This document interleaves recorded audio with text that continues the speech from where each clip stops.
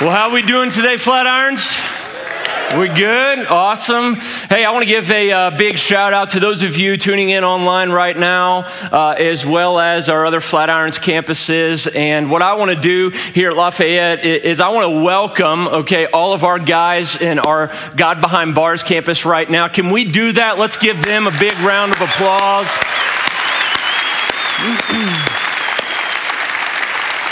Now, I know that you don't know me, all right, and that's okay. My name's Patrick, and believe it or not, this church has had such an impact and been so influential in my life. Every pastor needs a pastor, and your pastor, Jim, has been that for me for many years. You guys are so privileged to have Jim as your lead pastor here, and I know you know that, right? Yeah. Almost a year ago, we helped start a church back in Evansville, Indiana. You've probably never been there before, and you never will go there before. It's all right.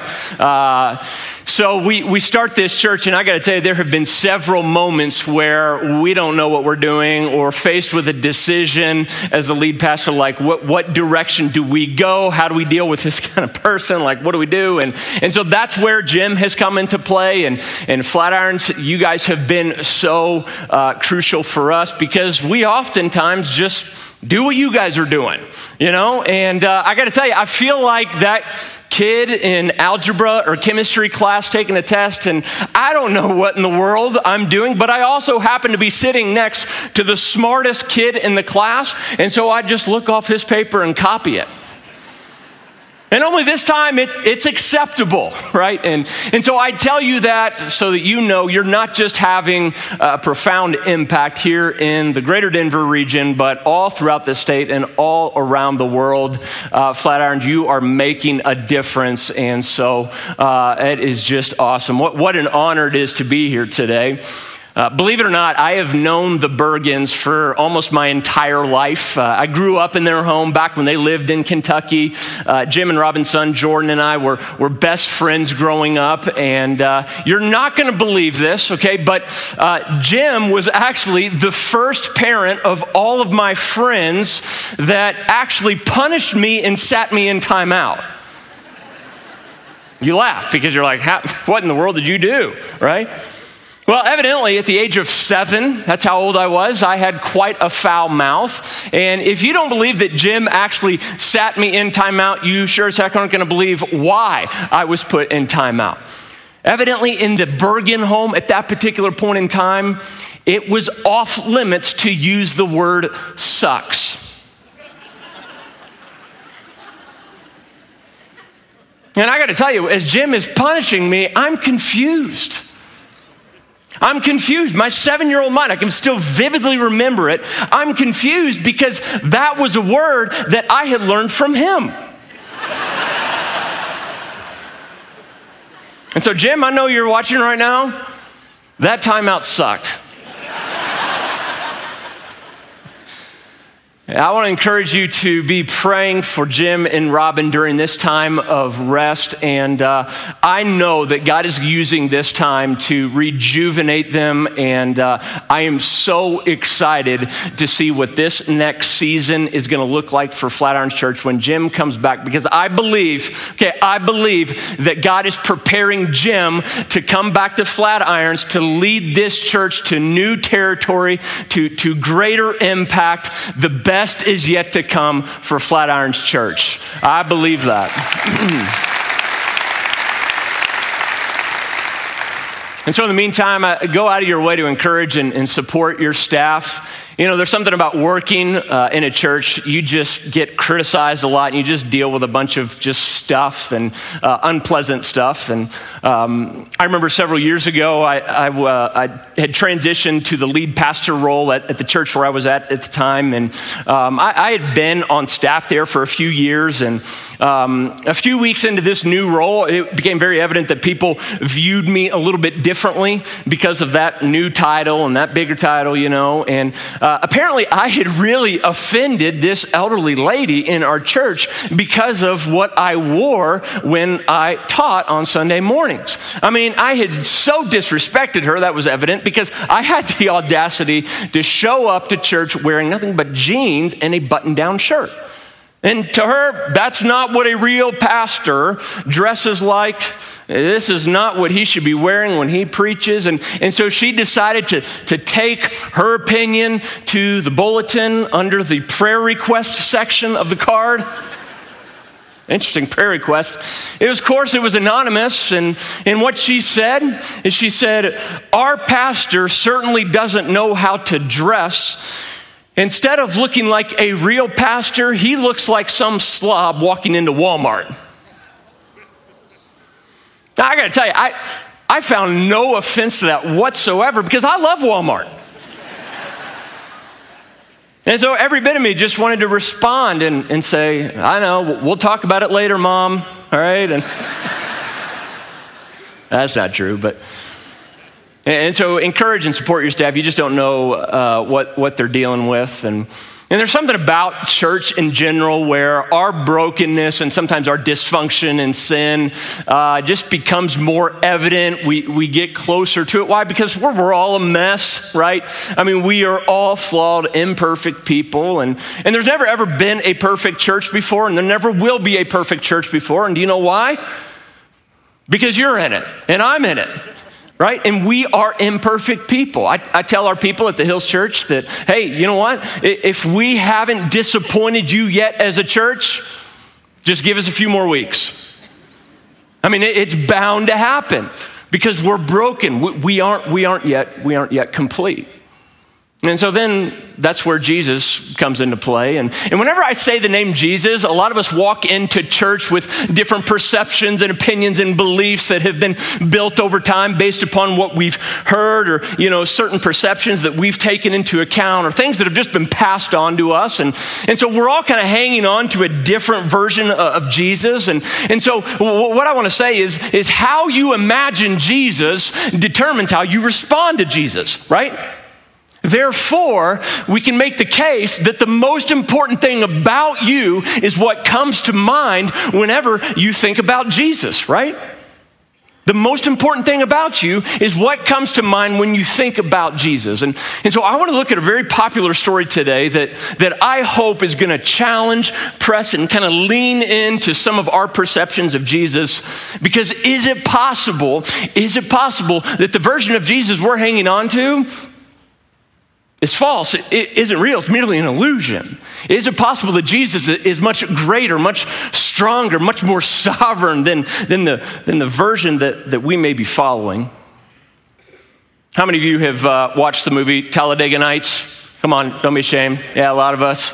You remember that scene when Ricky Bobby is sitting down at dinner and he's praying, and all of a sudden they get into this dialogue about, which version of Jesus they like to pray to. And it's Cal Naughton Jr., the great theologian and scholar, that speaks up, and here's what he says as they're talking about the version of Jesus they like.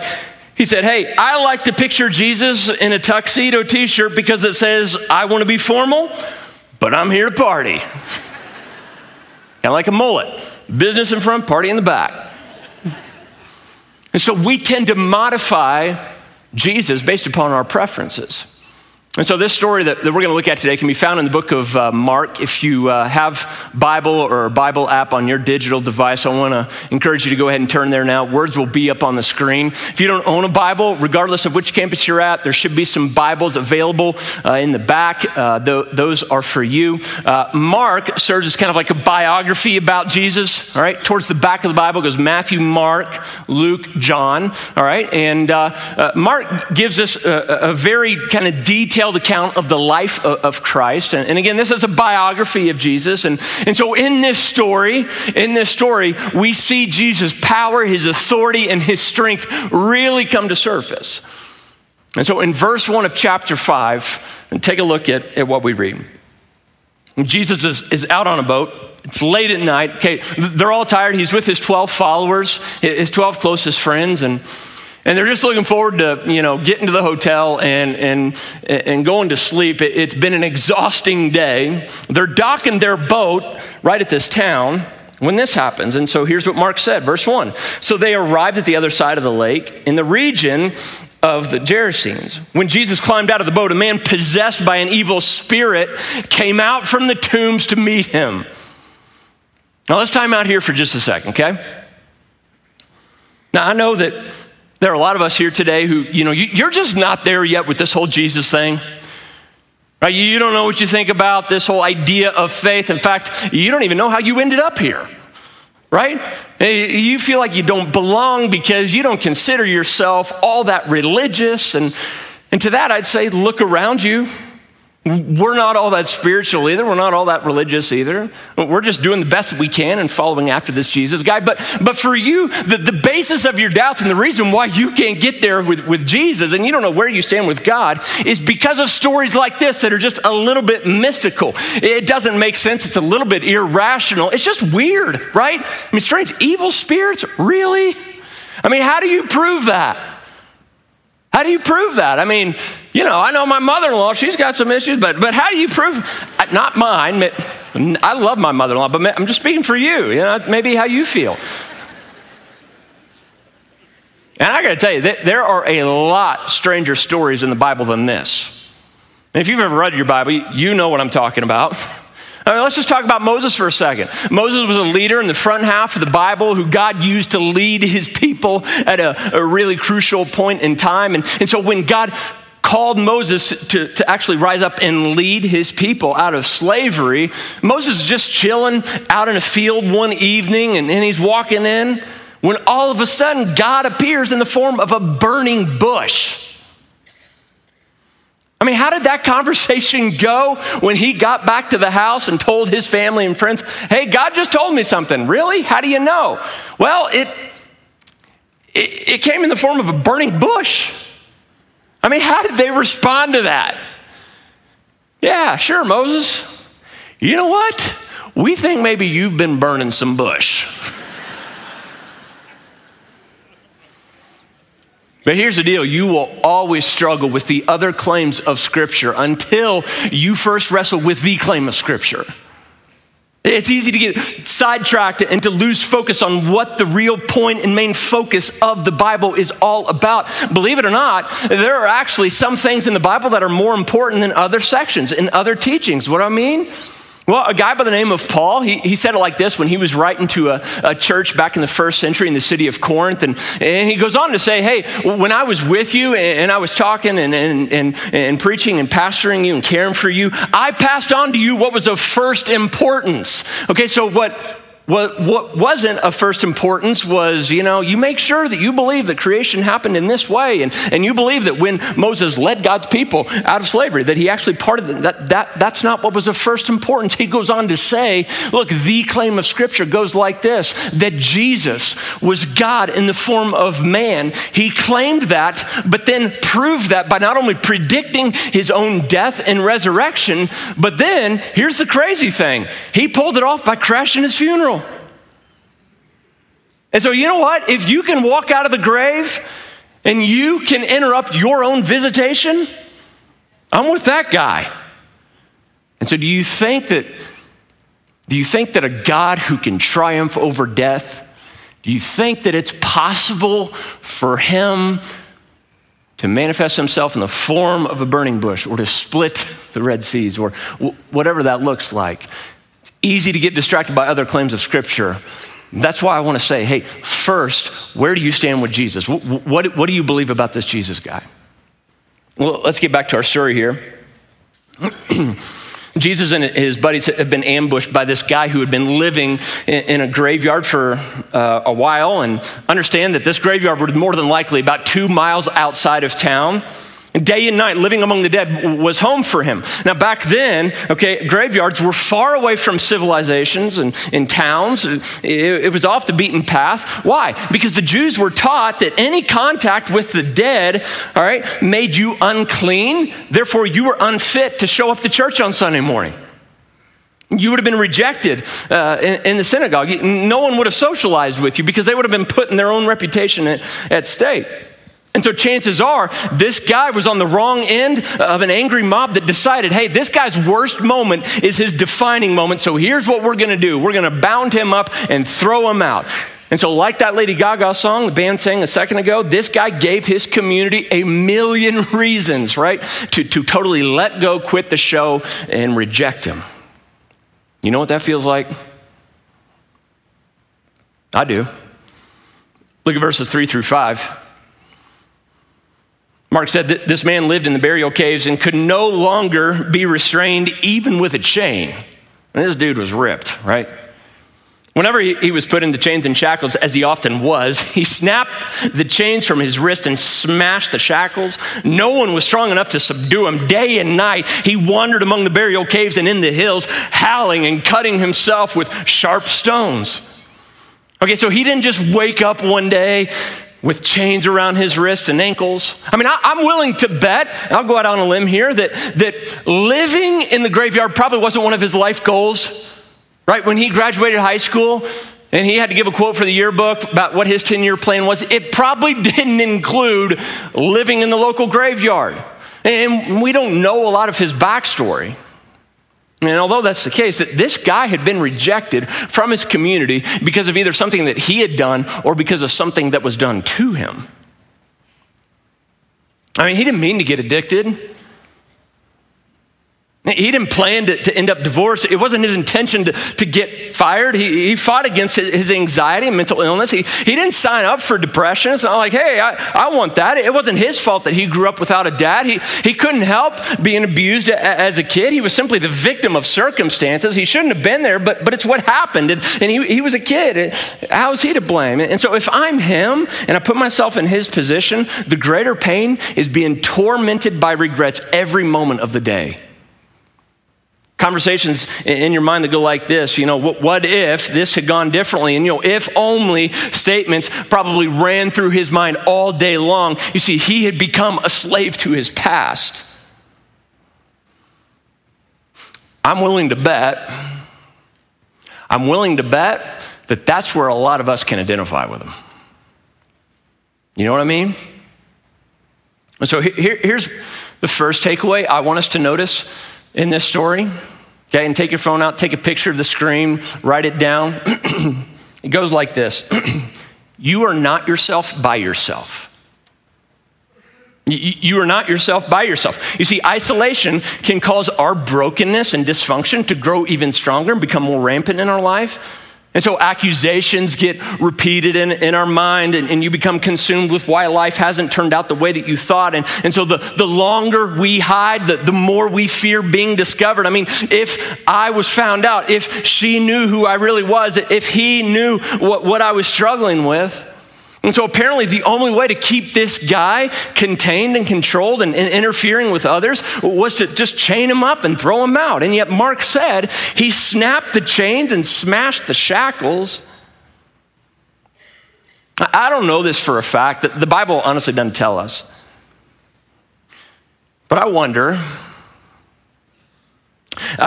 if cutting his wrists or giving himself bruises was the only thing that would give him relief and take the focus away from the mental torture and the emotional pain that he was plagued with every second of the day. You know what that feels like? I mean, dark thoughts, horrific memories paralyzed him. I mean, he wasn't made for this. This wasn't God's plan for his life. But you see, as hard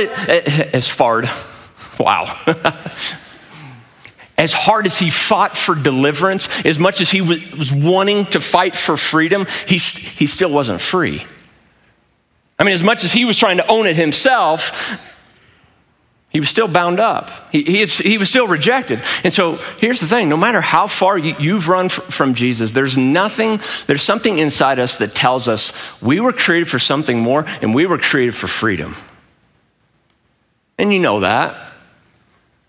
But here's what we often miss. We can't save ourselves. I mean, if we could, we would. And so for some of us, the deliverance you need isn't necessarily the deliverance that you want. And so my concern is a lot of us are about to tap out, walk away, because the deliverance that you need isn't what you want. And we want, as Americans, as people who are independent and take a lot of pride in ourselves and want to be self-sufficient, is we kind of want to help God out by cleaning up our life and making us more lovable. And so we run after this illusion, but at the end of the day, it only leaves us feeling emptier and wanting more. And yet you will never find freedom until you believe that you can't save yourself. There's a lot of pressure there. My story goes like this, all right? Nobody gets between Jesus and me more than me. Nobody gets between Jesus and you more than you do. Let's pick back up in verse 6. When Jesus was still some distance away, the man saw him, ran to meet him, and bowed low before him. So with a shriek, he screamed, "Why are you interfering with me, Jesus, Son of the Most High God? In the name of God, I beg you, don't torture me." For Jesus had already said to the spirit, "Come out of the man, you evil spirit." Then Jesus demanded, "What is your name?" You notice how Jesus first attacks the identity, because he knows this isn't a behavior issue. This is an identity issue.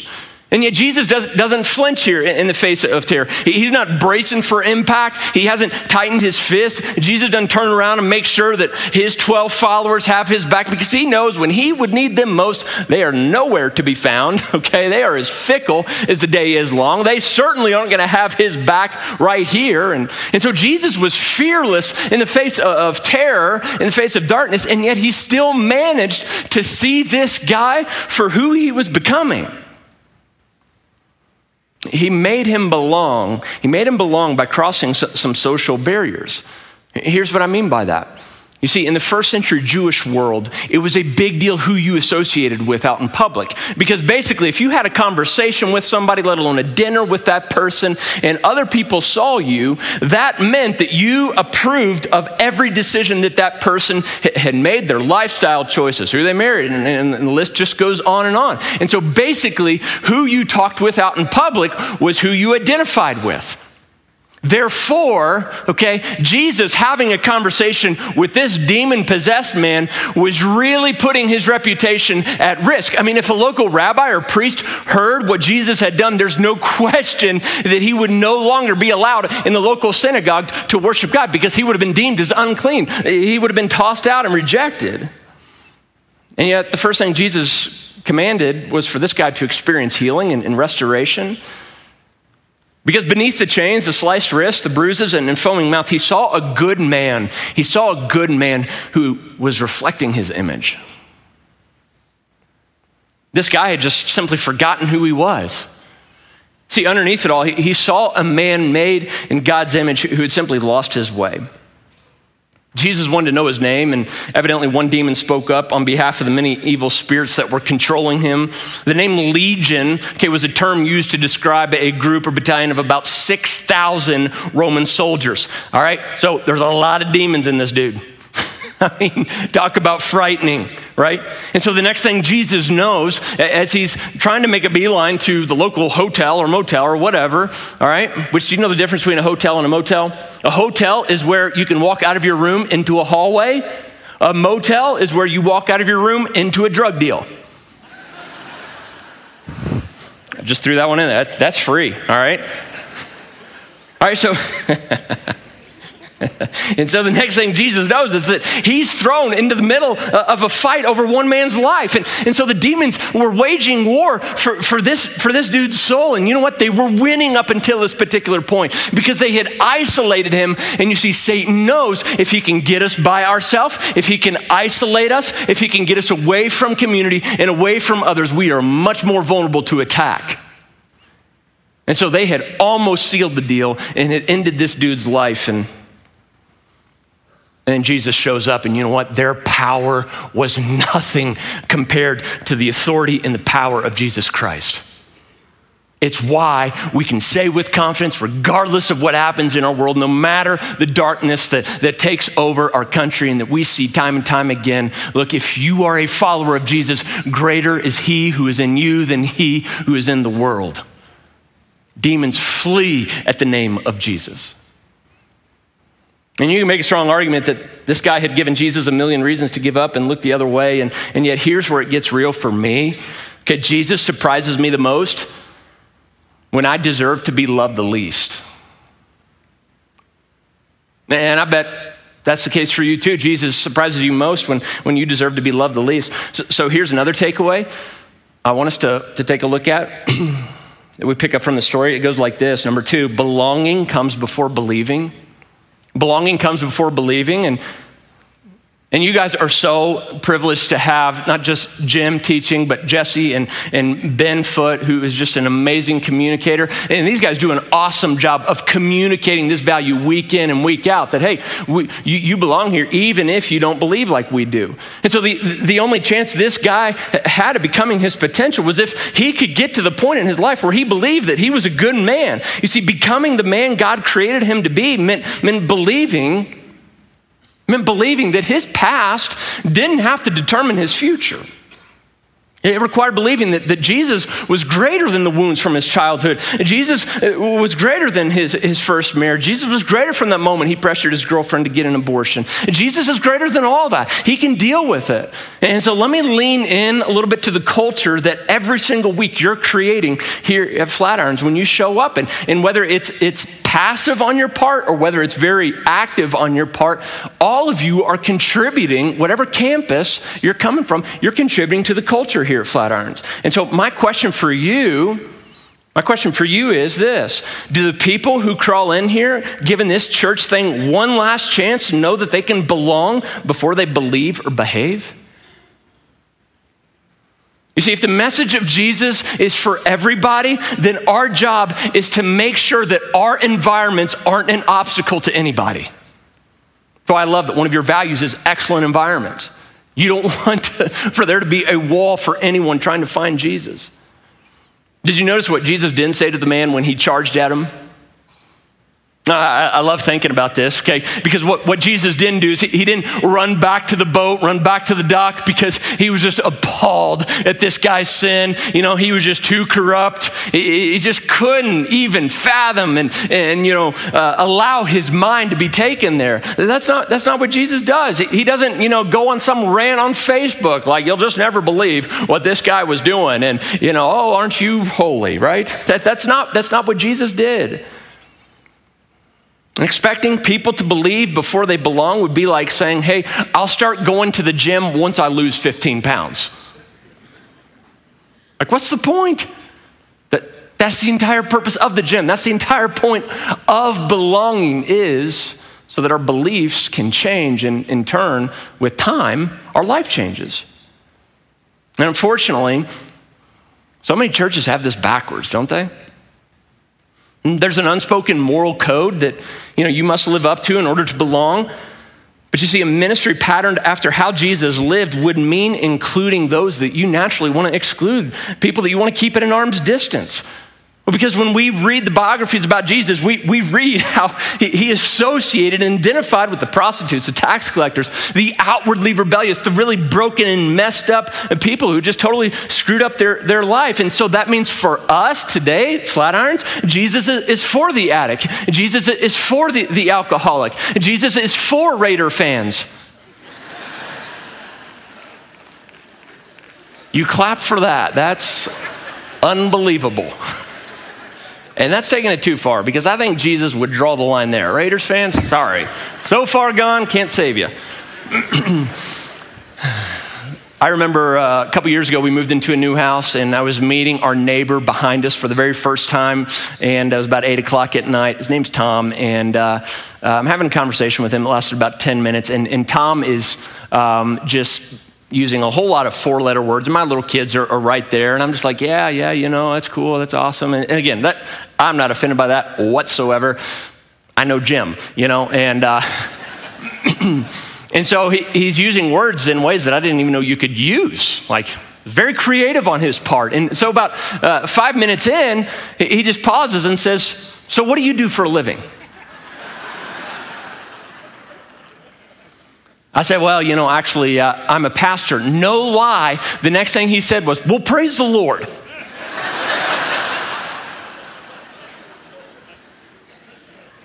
All right, sure, yeah, amen, And so it's easy for us to get offended if that's our mentality. And so are you looking to build a bridge or build a wall? It's as simple as that. It's easy for us to notice differences and look for reasons to exclude people, but you know what? The church is a place where we should care more about building bridges than putting up walls. The message of Jesus is offensive enough, and so nothing else in the church should be. I tell our staff that all the time. Look, we get no extra points for making it more difficult for people who are trying to find Jesus, who are trying to find hope and trying to find meaning in their life, and yet we want to make it more difficult, and we want them to, take more steps to find Jesus. Let's just get out of the way, point them to Jesus, and then Jesus will fix them, right? And so let the church be a place where that can happen. And so how far are you willing to go for people to belong so that they have a shot at becoming who God intends them to become? Dallas Willard is one of Jim's favorite authors. He once wrote this: the gospel is less about how to get to heaven once you die and more about how to live in the kingdom of heaven before you die.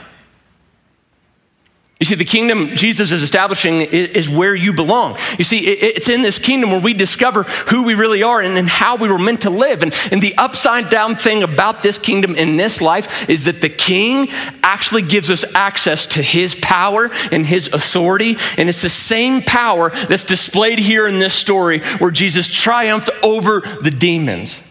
And so if it's true that we have that same kind of power available to us today here at Flatirons, following Jesus means, it means that we live from victory, not for victory. Because if we're living for victory, that's enslavement. How do you ever know you've done enough?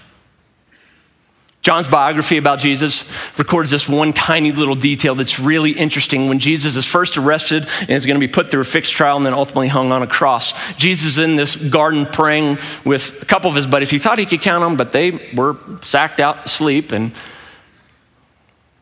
Roman soldiers come to arrest him. Now understand, these guys were Rome's elite. They were like the, special forces, Navy SEALs, Green Beret, all rolled into one. John said that they actually came with all their weapons, their shields, their swords, they had torches in their hand. I mean, they were ready if Jesus wanted to bring the heat. And so Jesus says, hey, who are you looking for? And they said, Jesus of Nazareth. And so Jesus said, well, I'm he.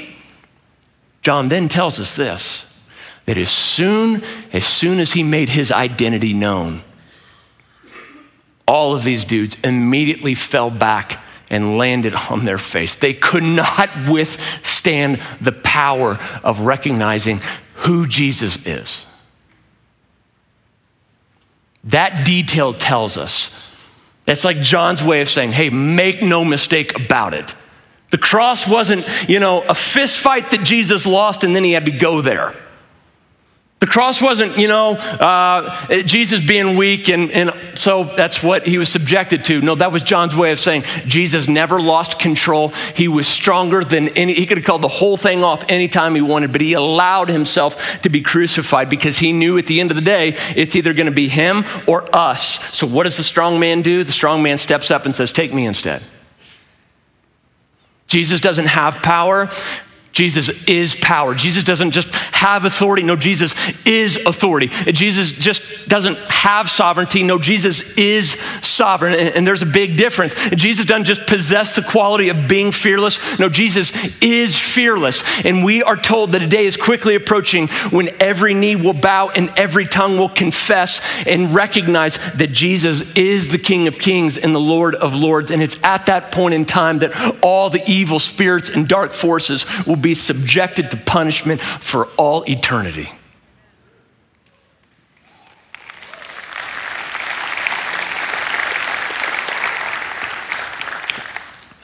Let's wrap the story up. Pick up in verse 9. He replied, my name is Legion, for we are many. And he begged them earnestly not to send them out of the country. Now a great herd of pigs was feeding there on the hillside. And they begged him, saying, send us into the pigs. Let us enter them. We love bacon. Verse 13. So he gave them permission, and the unclean spirits came out and entered the pigs, and The herd, numbering about 2,000, rushed down the steep bank into the sea and drowned in the sea. Can you imagine that? The herdsmen fled and told it in the city and in the country, and people came to see what it was that had happened.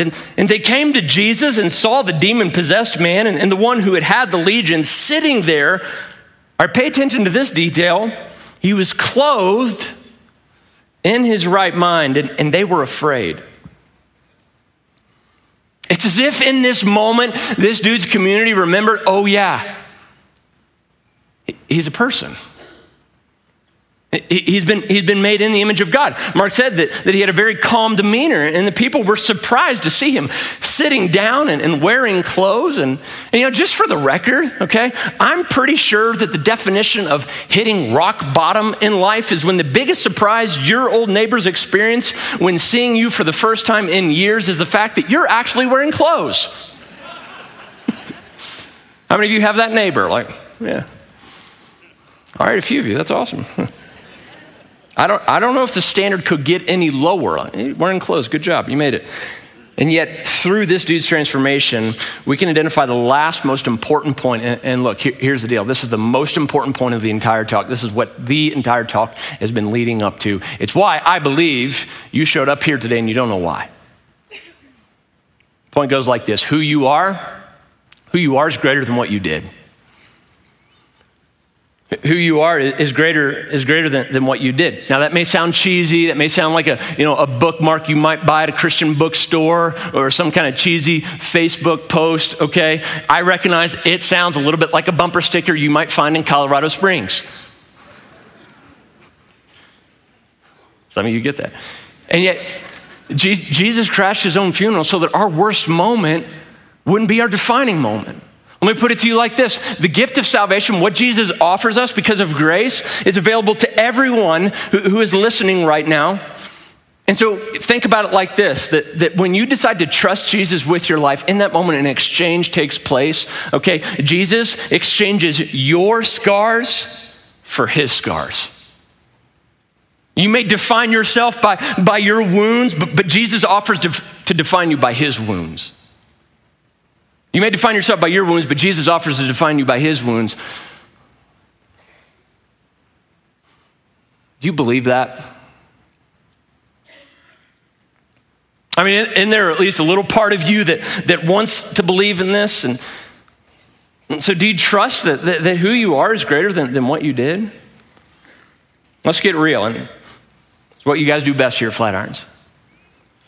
Honestly, I think one of the main reasons why we fail to become our potential is because deep down we see ourselves through the lens of what we did or what happened to us. And you see, shame is what convinces us of just the opposite, that what we did is greater than who we are. That's what shame says.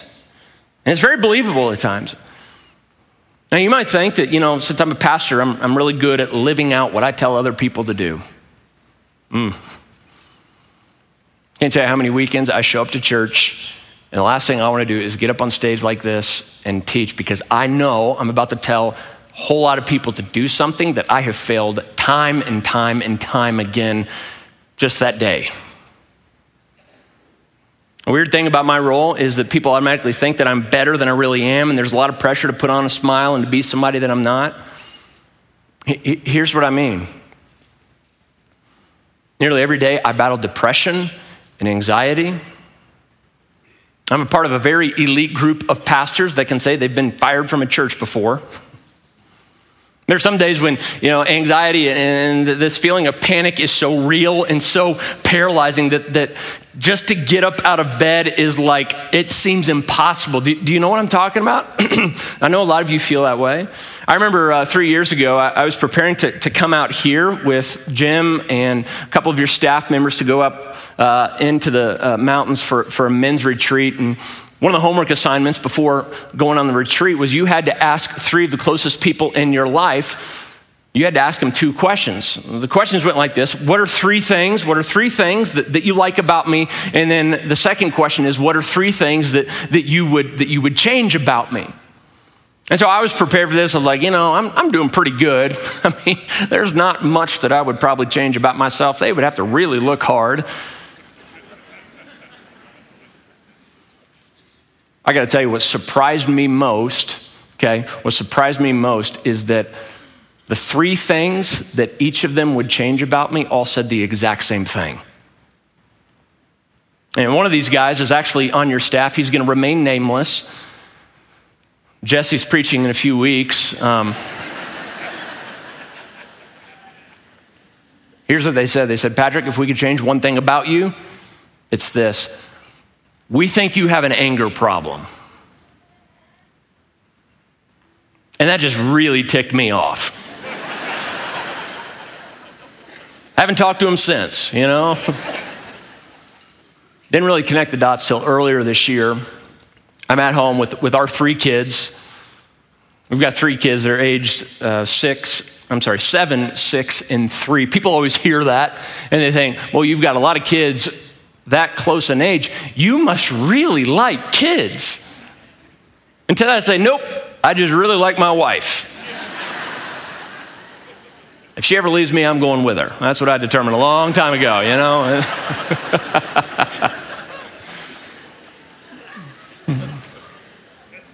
It was one of those days where just my patience was being constantly tested and I had none left. I was stressed about something going on at church and they were just on my last nerve. They weren't listening at all and they had just made a mess in our living room. And so I said, kids, get back in here and clean this mess up. Well, they ignored me. And so I start yelling, kids, get back in here and clean this stuff up. And I took one of the toys, which was like a metal car, and I took it and I threw it across the room, put a big old gash right in our drywall. Some pastor you are.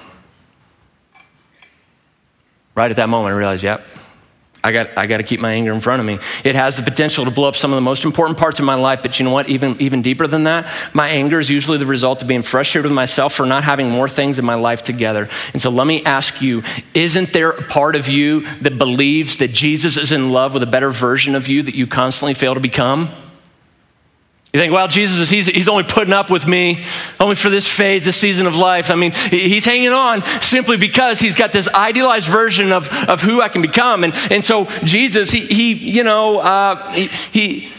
got this better version of me out there. And so he's in love with that. He doesn't accept me for who I am. And yet what if I told you that God isn't disappointed in you? Now, I'm not saying, don't mishear me, that God approves of your sin. He doesn't. But by definition, disappointment is being surprised for the worst. And so is it possible that it's impossible for Jesus to be disappointed by your sin? Because one thing we are told in the Bible, a guy by the name of Paul said that Jesus, he who knew no sin, became our sin so that in return we might become the righteousness of God. Therefore, the implication is it's impossible for Jesus to be disappointed by your sin because he became your sin. And he offers you a much better deal to walk away completely free. You see, the reality is Jesus is much better at saving than we are at sinning. And so if that's true, what chains need to come off? In just a second, the band's going to come out here and sing a song when they get back from their smoke break.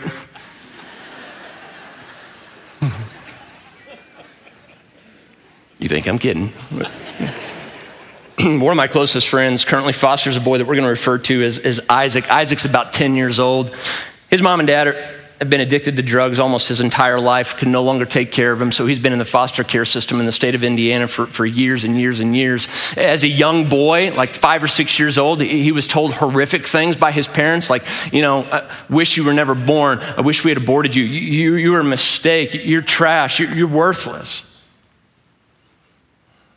Isaac's extremely bright, and due to his upbringing, he has severe attachment disorders. He doesn't share his emotions very, very well. He's a guy, and he does that so he can protect himself. And having been in the foster care system for about 3 years, this pattern will take place. He gets attached to a family. They really like his first impression. They'll want to adopt him. And so they start the process to make that happen. And then a few months down the road, something will be said to him or he'll have some experience. It triggers some trauma from his past. And then all of a sudden, this other side of him comes out. And so families are like, we didn't see this coming. We didn't know he was capable of that. You know what? We just can't do this. And so he gets attached to a family and then he's thrown out. My friend and his family have learned that one of Isaac's coping mechanisms when he feels rejected or upset is to take a brown grocery bag and write the words stupid, or he'll write garbage on the outside, or worthless, and then he simply puts the grocery bag over his head. And sometimes he'll walk around the house for hours. Sometimes he'll just go sit in a corner. It's his way of hiding and feeling secure.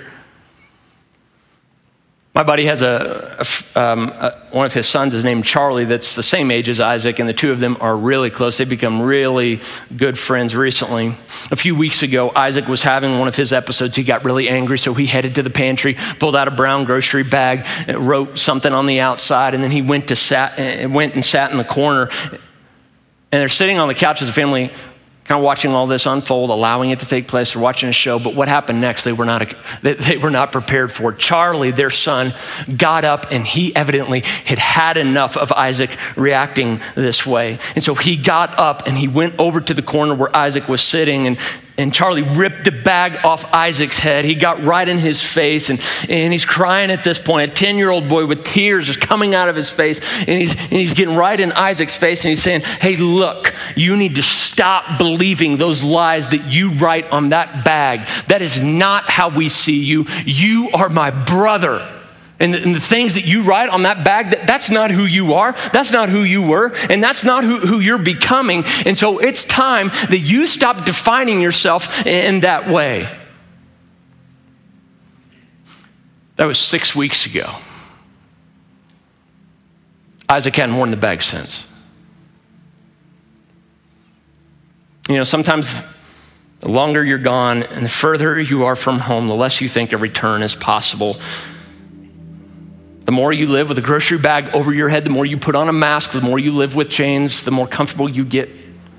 Bags become safe places so people don't discover who you really are. And so here's the deal. Satan knows your name, but he calls you by your sin. Jesus knows your sin, but he calls you by your name. What would change if you actually believe that?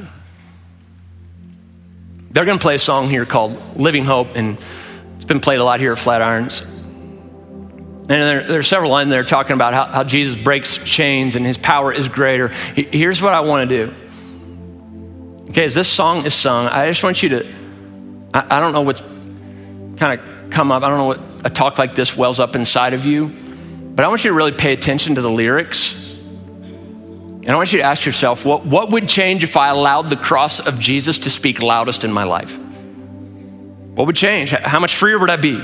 Some of us need to move from the hypothetical to reality, and we need to have a conversation with Jesus in the next few moments that goes like this. Jesus, break me free of these chains. I'm tired of trying to find healing and restoration and finding deliverance all by myself. I can't do it. I'm at the end of my rope. I need you to do it for me. Because when we're at the end of our rope, that's precisely where Jesus will meet us. And so I'm going to pray, and during this song, you do what you need to do in the next few moments before you leave here. All right? Let's pray. Jesus, because of what you did for us, what we did doesn't define who we are. And a lot of us hear whispers, we hear lies, we hear labels that have been thrown onto us in the past. And I got to be honest, God, I haven't been there before. Like in that moment, it feels so believable. And yet, would you allow us to hear, maybe for the first time, or maybe to be reminded of the truth of who we are because of what you've done? It's in the name of Jesus, our living hope. Amen.